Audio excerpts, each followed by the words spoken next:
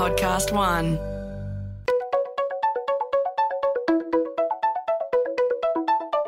Hi, this is Paul McIntyre. Welcome to the MI3 Audio Edition.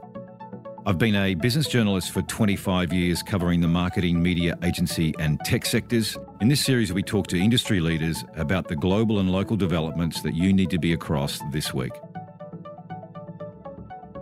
Well, this one could get a bit rowdy. Just what happened behind the scenes which saw Russel Howcroft leave the lofty heights as Chief Creative Officer at PwC to get down with the people on Talkback Radio in Melbourne. And what was Tom Malone thinking, the new boss of Nine's radio division, when Howcroft was shot over his bow to co-lead and continue the 20-year grip that 3AW's breakfast slot has held on radio ratings?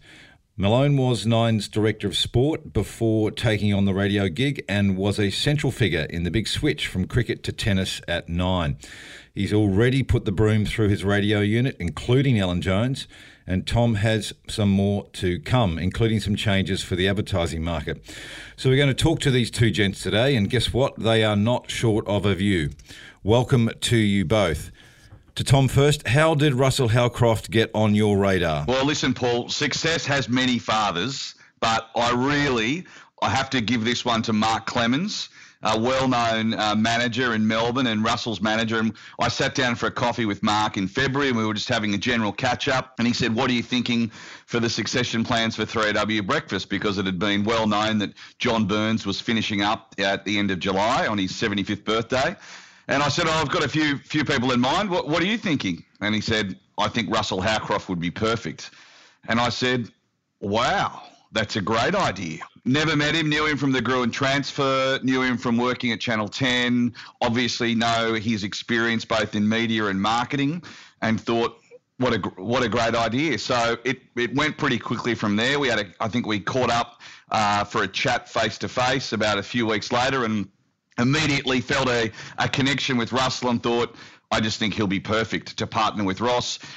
He's 10 years younger than Ross, 20 years younger than John Burns, and his experience in both Melbourne, obviously he knows Melbourne inside out, and 3AW is unashamedly so parochial. And so you have to be all in on Melbourne, and Russell is all in on Melbourne. And then, of course, his incredible background in both media and marketing makes him the perfect fit. It just went pretty quickly from there, had a chat with Russell, and then, I can let Russell tell this other part of the story because we then worked out this had actually been a long-held ambition of Russell's as well. Well, that's right, Tom. Rumour has it he wanted this gig 20 years ago, but wasn't good enough. Look, he probably talks more now than he ever has. Russell, is the rumour right? Did you want this gig 2 decades ago? Well, what is right is that 20 years ago I fantasised about the gig for sure. So when Dean Banks left the partnership that he had with Ross, that was something that I would lie back in bed and think about. I would have spoken to Kate about it as well, but not a lot beyond that. And the truth is there was no credentials whatsoever to even begin to think that I could do it. That sort of Gruen media part of my life had barely started, though I was on Virginia Trioli on 774 every second Monday talking about the ad world. So I had a little bit of experience in the world of radio, but very, very small. So it is absolutely true that 20 years ago I thought, oh, geez, I'd love to do that. Let's just ask though, Russell, when you got word it was on, you were Chief Creative Officer at PwC. It's a big gig, but did you get creative at PwC or were you just sort of colouring in those audit reports? Well, there's obviously no colouring in that goes on at PwC, Ross. So, when I first joined PwC, I said, the only problem here is that you might get a headline, PwC gets creative with its accounting, but that's certainly not what that joint does. No, I was very attracted to being a partner at PwC, being part of the CMO advisory group, having that job, Chief Creative Officer. What that meant was I was readily in boardrooms, in C-suites, speaking to CEOs about the importance of creativity and the importance of creativity to drive their success, drive the economy, drive the country. So it gave me a really big platform in order to drive something which, as you know, has been a big part of my whole working life and really prior to my working life, just how important I think creativity is. And they gave me an amazing platform. Did it work out like you thought, Russell? With the CMO advisory unit at PwC and all the rest, did it work? Yes, absolutely. And the opportunity that PwC gives you is to there's not very many doors you can't walk through. So the opportunity to walk through that door as the Chief Creative Officer of PwC, it just enables you to have conversations which I have always wanted to have, but you don't necessarily get to have them when you're in the ad world or indeed in the media world, but you do get to have them when you're in that world. Well, just a couple of more questions around that, because I do want to get back to Tom and what he plans for Nine Radio. But Russell, you've done ad agencies, global ad networks, you've done media, you've done consulting giants. I've got a bunch of fast questions for you, so get ready. I'm going to ask, which was the hardest, which was the smartest, the most ruthless, which was the most influential, what was the most enjoyable, and what was the best? So are you ready? Which sector was the hardest? Advertising. Which was the smartest? Advertising. Which was the most ruthless? Media. Ooh. Most influential? Consulting. Most enjoyable? All of them. The best? At different stages of life, Paul. They were fantastic for different stages in career and life. Absolutely ads in my 30s, no question of that. Loved the media world in the 40s, and being a consultant in the 50s has been brilliant. Well, Tom Malone, Russel Howcroft says media was the most ruthless. What do you make of that one?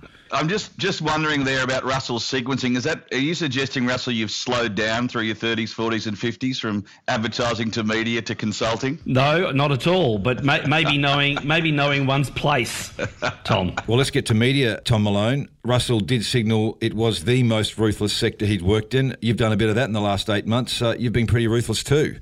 Well, I think what we've done is we've made decisions through the prism of what's best for the business, and we have to take a 5-year view of the business, and then we have to make sure that at the end of that 5 years that Nine Radio, which is predominantly a talk radio network, is well placed at the end of that 5 years. And so I look at talk radio. My background before television was radio. I started off in radio. I've been a talkback radio junkie since I was about 7 or 8 years of age. So when we came in, I had a pretty clear idea of what we needed to do, which was we needed to retain our existing audience and at the same time open ourselves up to a younger audience. So we need, and by doing that, also improve our trade marketing position, which was really important, because I think over time, one of the key things about talk radio is the broadcasters become part of people's lives.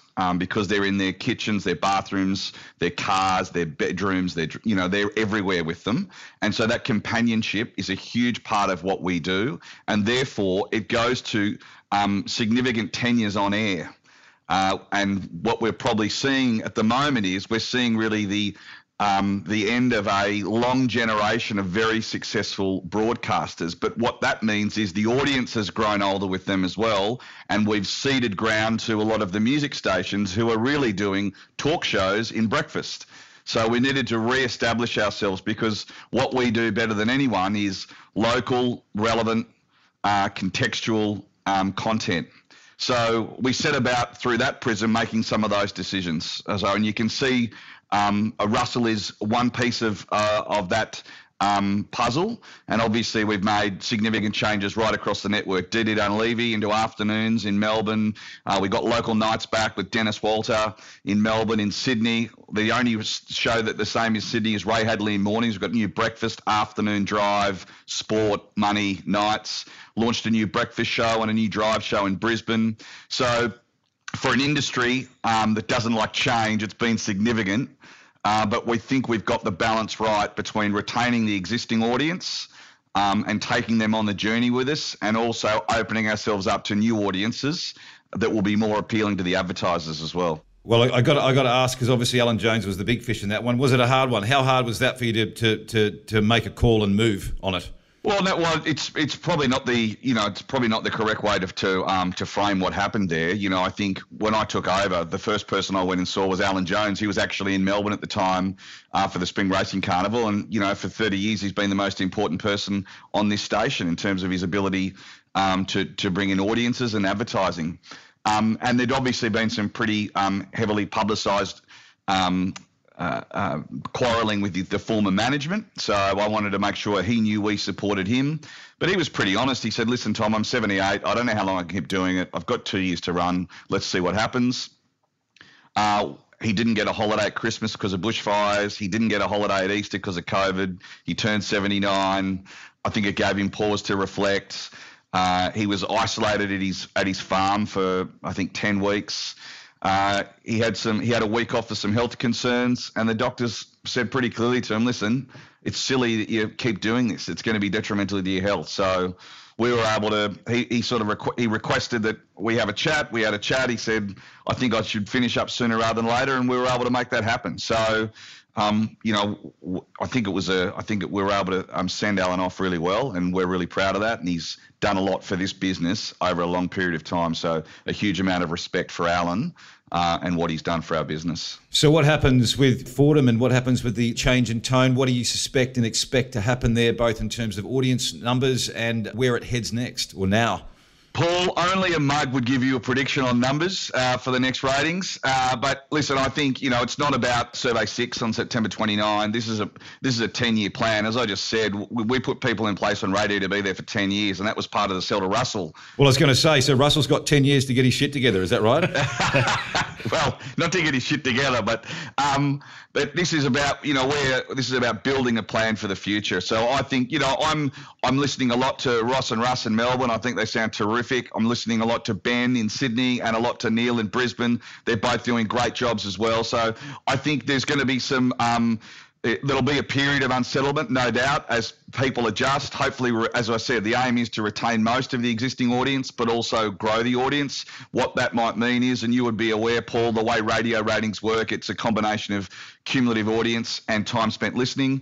I expect, hopefully, we'll pick up a little bit of cum. We might drop a bit of TSL. Share will bounce around a little bit, but that's what happens with share. So I'm hopeful that we remain the number one stations in Sydney and Melbourne, and then we continue to improve in Perth and Brisbane. You touched, Tom, on a little bit of a demo rejig and a skew maybe slightly younger. What's that about, and what's the intent plan there? Well, I think there's two things going on. I think one is we need to better position talk radio.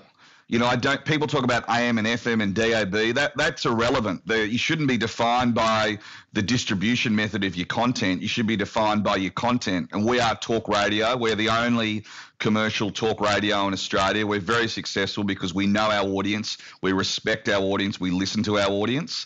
And that's going to be a big part of how we go forward in terms of our trade marketing. I think the second part of that is, Paul, and this has been an issue now, and Russell knows this better than I, but the 25-54 demo was set up 40 years ago when people were having kids, getting married, getting a mortgage at 25, and at 54, apparently they stopped spending because they retired. Or they get on radio as a morning show host. No one can afford to get married or buy a house until they're 35. And what we found is, the discretionary spend of our listeners especially between the age of 55 and 65 is huge. And and we've already proved some success in that with clients like APR, the 50 Up Club, and some of those other advertisers. So there's probably, as part of what we're doing, there's also an education piece that, in fact, the demo really needs to be 35 to 65 is what advertisers really need to start looking at, because people are still making significant purchases, both on a life scale, but also a consumer scale, right through that period of their lives. And so, you're also lament a little bit about the bias that sits within at least the buy side with agencies towards talk or AM versus FM. And you do think something's there, right? Now, let me just say that I think, I've heard this from Singo when he had Macquarie, and Russell Tate and the rest have lamented the same thing, that music gets the attention of the buyers and not talk. You do think there's bias there. Can you really make an impact? Can you change this up? I think we can. So I would say a couple of things on that. If you look, there's the agency groups and there's direct. In the agency groups, yes, there's a significant bias against talk radio. We probably only get 5 or 6% of share of the agency money up until Nine took over. Whereas in direct, we're getting 25% share of the market. So, and what does that tell you? Well, the people that are spending someone else's money are going with the demos and going with the cum and going with the traditional formulas. The people who directly control their own purse strings, so the small to medium enterprises who are the CEOs, they know the power of talk radio. That's why they've been with us, a lot of these people, for 20, 30 years, and they only spend on talk radio.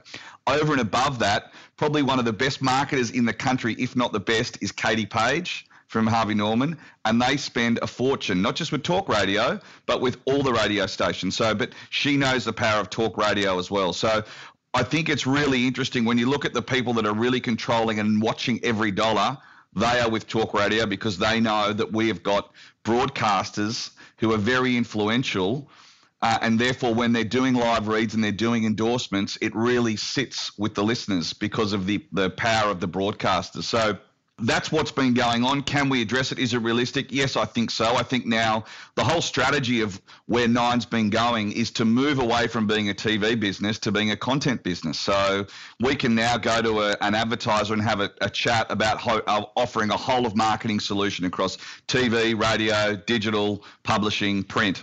So we can provide that whole of experience for the advertiser and make their dollar go harder and faster for them. So I think by leveraging Nine's other assets and making radio part of that consideration, I think we will have an impact on that bias that has been there. We might come back to the bundled offer in a minute if we get some time. But Russell, this bias and the money that goes with the older demographics that so often is talked about in the industry, but not much changes. I've talked to you and everyone else for 15, 20 years on the move away or the lack of interest in the older demographics that have the money. And then we have the same conversation going on AM talk versus FM and music.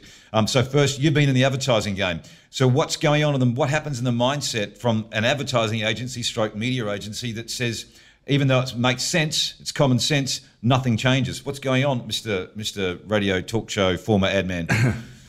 Well, what we know, we did this when I was the chair of Think TV, Paul, when we did the research around the buyers of media and how they behave versus actually how the audience behaves. And there is absolutely just a really practical bias that occurs where, in the main, a lot of media planning, it's done by people that are younger than broadly speaking, for example, AW audience.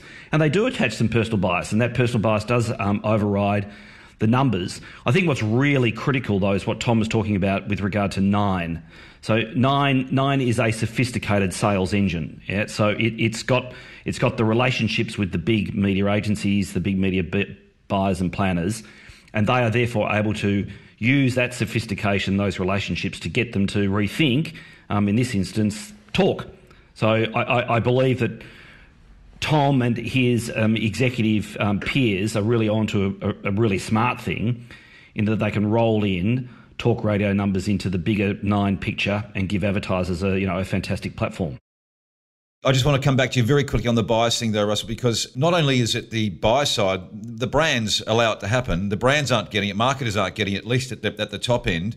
So you've had those conversations, I'm sure, and possibly Tom will give you a new gig as sort of nearly chief sales officer or something like that to do not just the on mic stuff, but brands. Why don't they get it? Even like you'd think they'd be a bit smarter than that. No, they do. It's not everyone doesn't. And it's not like that. Macca's is part of AW. Telstra is part of AW. Big advertisers still getting goals. So the issue is it's all about fair share. Okay. Does talk radio get its fair share of advertiser dollars, and does the advertising community broadly understand the power of it? Now, if you have a look at AW's numbers, what is it, Tom? Like rates mid-20s. The next best is in the mid-teens. Its cum is called at 500,000 people, right? It's time spent 4.4 or something, right? There's just really, really significant numbers that just need to be, I'll say it, sold better. So Tom was talking about trade marketing. Got to be a significant part of what Nine does with regard to talk, just do better trade marketing. There's a headline number which I think says it all. 25% of Australia's population are 55 and over. They have got 50% of the country's wealth. There is lots of money there for advertisers to go and get. That's a nice set of numbers, Russell. Tom, what are you going to do in terms of the planning on the trade marketing, the education? So do you have some things planned, or is that still in the wings? Yeah, no, it's obviously COVID's delayed some of the rollout of some of that stuff, Paul, but it's fair to say that, yeah, we have significant plans around trade marketing and repositioning talk radio. And I alluded to some of that before about defining what we do by our content, not by our distribution. I mean, in this day and age, your mobile phones are radio. 12% of our listenership is now online, and that's counted as part of the GfK rating. So we shouldn't be defined by that. We need to be, as Russell says, we haven't sold it well in the past. And part of what we're doing with Nine is repositioning first from an audience point of view, and then secondly from a trade marketing point of view, so that we're consistent with what we're saying in the market, and then selling talk radio and showing the influence of talk radio. And it is you need obviously then a few case studies, and working towards attribution is obviously always the key that you've got to come back to. And what I would say to that is, as I said, if you look at the direct clients that spend only with radio and keep coming back year after year, they know it works. It's a bit harder to prove attribution to a bigger client like a Coles or a McDonald's, which radio is part of their spend. But we'll obviously work towards doing that and showing the incremental benefit. But for the clients that only spend on radio, they are very clear about the attribution, very clear about the success of talk radio. I've got to say, I didn't think I'd ever hear a Today Show and a 60 Minutes producer talking about sort of advertising attribution. That's pretty impressive, actually. Well done. Well, you know what? This is a process that we went through at the Today Show. Obviously, 60 Minutes was advertiser free, but Today Show and in sport were all about trying to obviously enhance the level of commercialisation of those products. Now, you've got to balance that between editorial. You've got to be doing the right thing by the audience first, because they'll smell a rat or smell a mug if you try and pull one over them. So you've got to have great content, and if you have great content and you just distribute it well, then you can commercialise it very well too. And I mean, that's been the business plan of Hugh Marks for 4 years: create, distribute, engage. It's pretty simple, right? The whole company knows it. Russell, are you going to say something? I was just going to say, so media attribution is a big part of the consulting world now, Paul. Right. So they are pointing their substantial brains towards, okay, what is optimum spend? What's optimum mix? How do we attribute, X behaviour to what media? Yeah. So huge effort has now been put into trying to help advertisers with their attribution, their media mix, and actually ultimately their budget. The size of the budget is now a big focus of the consultants. You'll be pleased to know increasing the budget. The irony being that digital-only businesses have actually been the first ones to come back to mainstream like TV and radio and print, because they've have to build their brand again before they can get to the bottom of the funnel for attribution. So that's been quite interesting the last 12 to 18 months to see some of those digital online travel companies or consumer-based products coming back to spend above the line building brand. Great point. And Russell, the early numbers, so you've obviously seen some attribution numbers from lofty heights at PwC. Does radio stack up all right? Yes, it does. It stacks up for a few reasons. It's efficient, right? Obviously. Time spent is long, so the consumer actually attaches themselves to a station, and as a result, they attach themselves to the advertiser. It's also awesome because it's not that expensive to make, and it's also awesome because it's quick to get to air. If you need to get something on air, I mean, even this afternoon, you could actually find a way to do it, but certainly within 24 hours. So you've got speed, you've got unbelievable reach, and you've got a very efficient buy. So yes is the answer, Paul. Long-winded answer, but yes. Crikey, I've got a couple of fantastic salesmen on the mics today. So listen, one more thing I wanted to ask you, Tom, around this bundled offer at Nine. You talk about the upside of being part of the broader Nine group, get it. But the flip side is, could radio get buried in amongst the sexiness of television or the broader publishing group? Could you get lost in the big mix? No, and we won't, and we've been very clear about that, and we've got measures in place to make sure that doesn't happen. It's not a fries with that selling model. This is your product. This is where we think it should be best spent. And I think if you were part of those conversations, you'd see that the strength of what we do now is we can have a whole of marketing conversation with a brand and say, well, yes, in terms of the mix, here's how it would work best for your category, your product: TV, radio, print, digital. So we've been very clear on that, and I'm confident, given how close I am to the sales team, that is not happening and it won't happen. It's really interesting, Paul. I think that a lot of advertisers have recognised that reach is a critical measure. And so how does one reach as many people as possible over a period of time? And a mix of media is how you get that reach. So we've changed our thinking. The advertisers have changed their thinking on what are critical factors. Certainly in my recent consulting experience, that's the case. 1+ reach is critical, and that is a mix of media. Okay, so I'm going to wrap up very soon with we've got two more questions for both of you. Tom, digital streaming and digital listening, it's moving at pace across the audio sector. Is it the same for Nine Radio? Because you have an older skewing audience. Are they as interested in a digital device as they are the wireless, if you like, and even what Phil Adams might call the wireless? Oh, completely. I mean, it's quite offensive to the older audience. Sorry, Russell, about that. They are some of the earliest adopters of some of this technology because they've got the time to download it and consume it. So, and in fact, part of these discussions we're having around how we may be transforming our measurement system, the older audiences are the easiest to recruit online. Much easier than the younger audiences. Right. So it's not a barrier for us at all. At the same time, I don't see digital audio as the panacea either. I'd like to talk about radio, because radio has brands attached to it, has emotion attached to it, has personalities attached to it. That's why you buy radio. That's why you buy talk radio, because we're contextually relevant in a brand safe environment doing local content. That's our point of difference. That's where we succeed, and that's where we're better than anyone at reaching audiences for advertisers. So digital streaming makes up part of that overall number already in GfK. What is that number? It's up to 12 or 13% now of online listening. And so that's come up from, I think, almost doubled in a year or a couple of years. So, and this is for Nine Radio or for the industry? No, that's for the industry. Right. And Nine Radio has continued to be number one at 2GB and 3W. So the increasing percentage of digital listening hasn't impacted our ratings, which would prove the point that older audiences are adopting digital streaming just as quickly as anyone else. What's your hunch on where it could get to, that digital streaming share of the total pie? Like it's 12, 13%, I think you said now. Can it double again in another year or two? I think it could, yeah. I mean, as I said before, your mobile phone's your radio these days. I mean, the beauty, it goes everywhere with you. So, I mean, in terms of ubiquity, we're everywhere. And in terms of ease of consumption, it's one tap and you're listening to the 3AW app or the 2GB app. So it's going to be a much more mobile medium than anything else, which will be terrific. So you might be my wife Kate. She's discovered an awesome thing on the 3AW podcast. You could watch it. You can watch it at 1.5 times speed. You can listen to it at 1.5 times. So that would be quite interesting with you because you talk pretty fast anyway. Anyway, so she gets it over and done with in 50% better time. That's what I'm saying. Yes, good point. So listen, final question for both of you to wrap up is what's next for Nine Radio, Tom, and what's next for Russel Howcroft, other gigs? We might go to Russell first.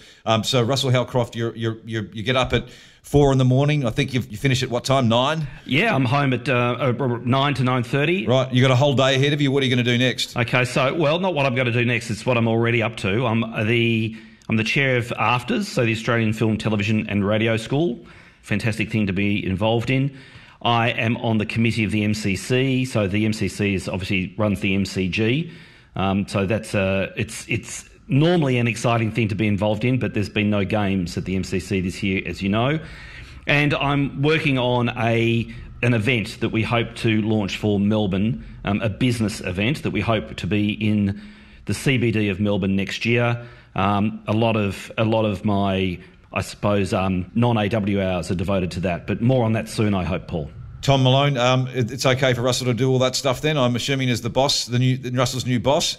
I think it only makes him more relevant in the Melbourne market. I think, and we want people that are connected to Melbourne, what's going on, and Russell's certainly part of that, and in a way complements Ross as well and what Ross does. So I think it's perfect. All of those things. All right. Well, I think we might have known that you would have got the tick there, Russell.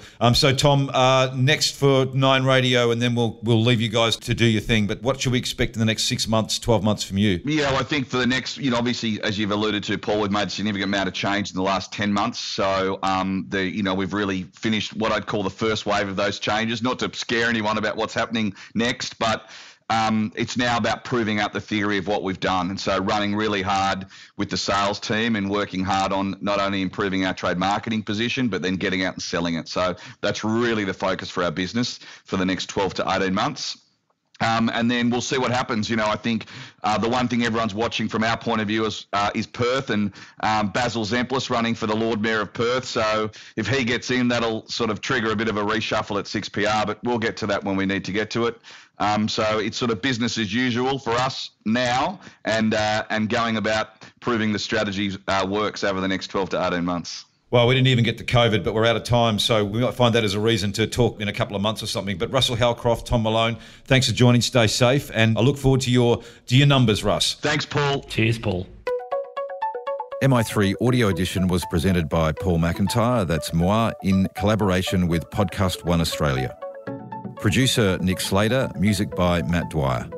For more episodes, go to podcastone.com.au or search MI3 Audio Edition on Apple Podcasts and hit the subscribe button.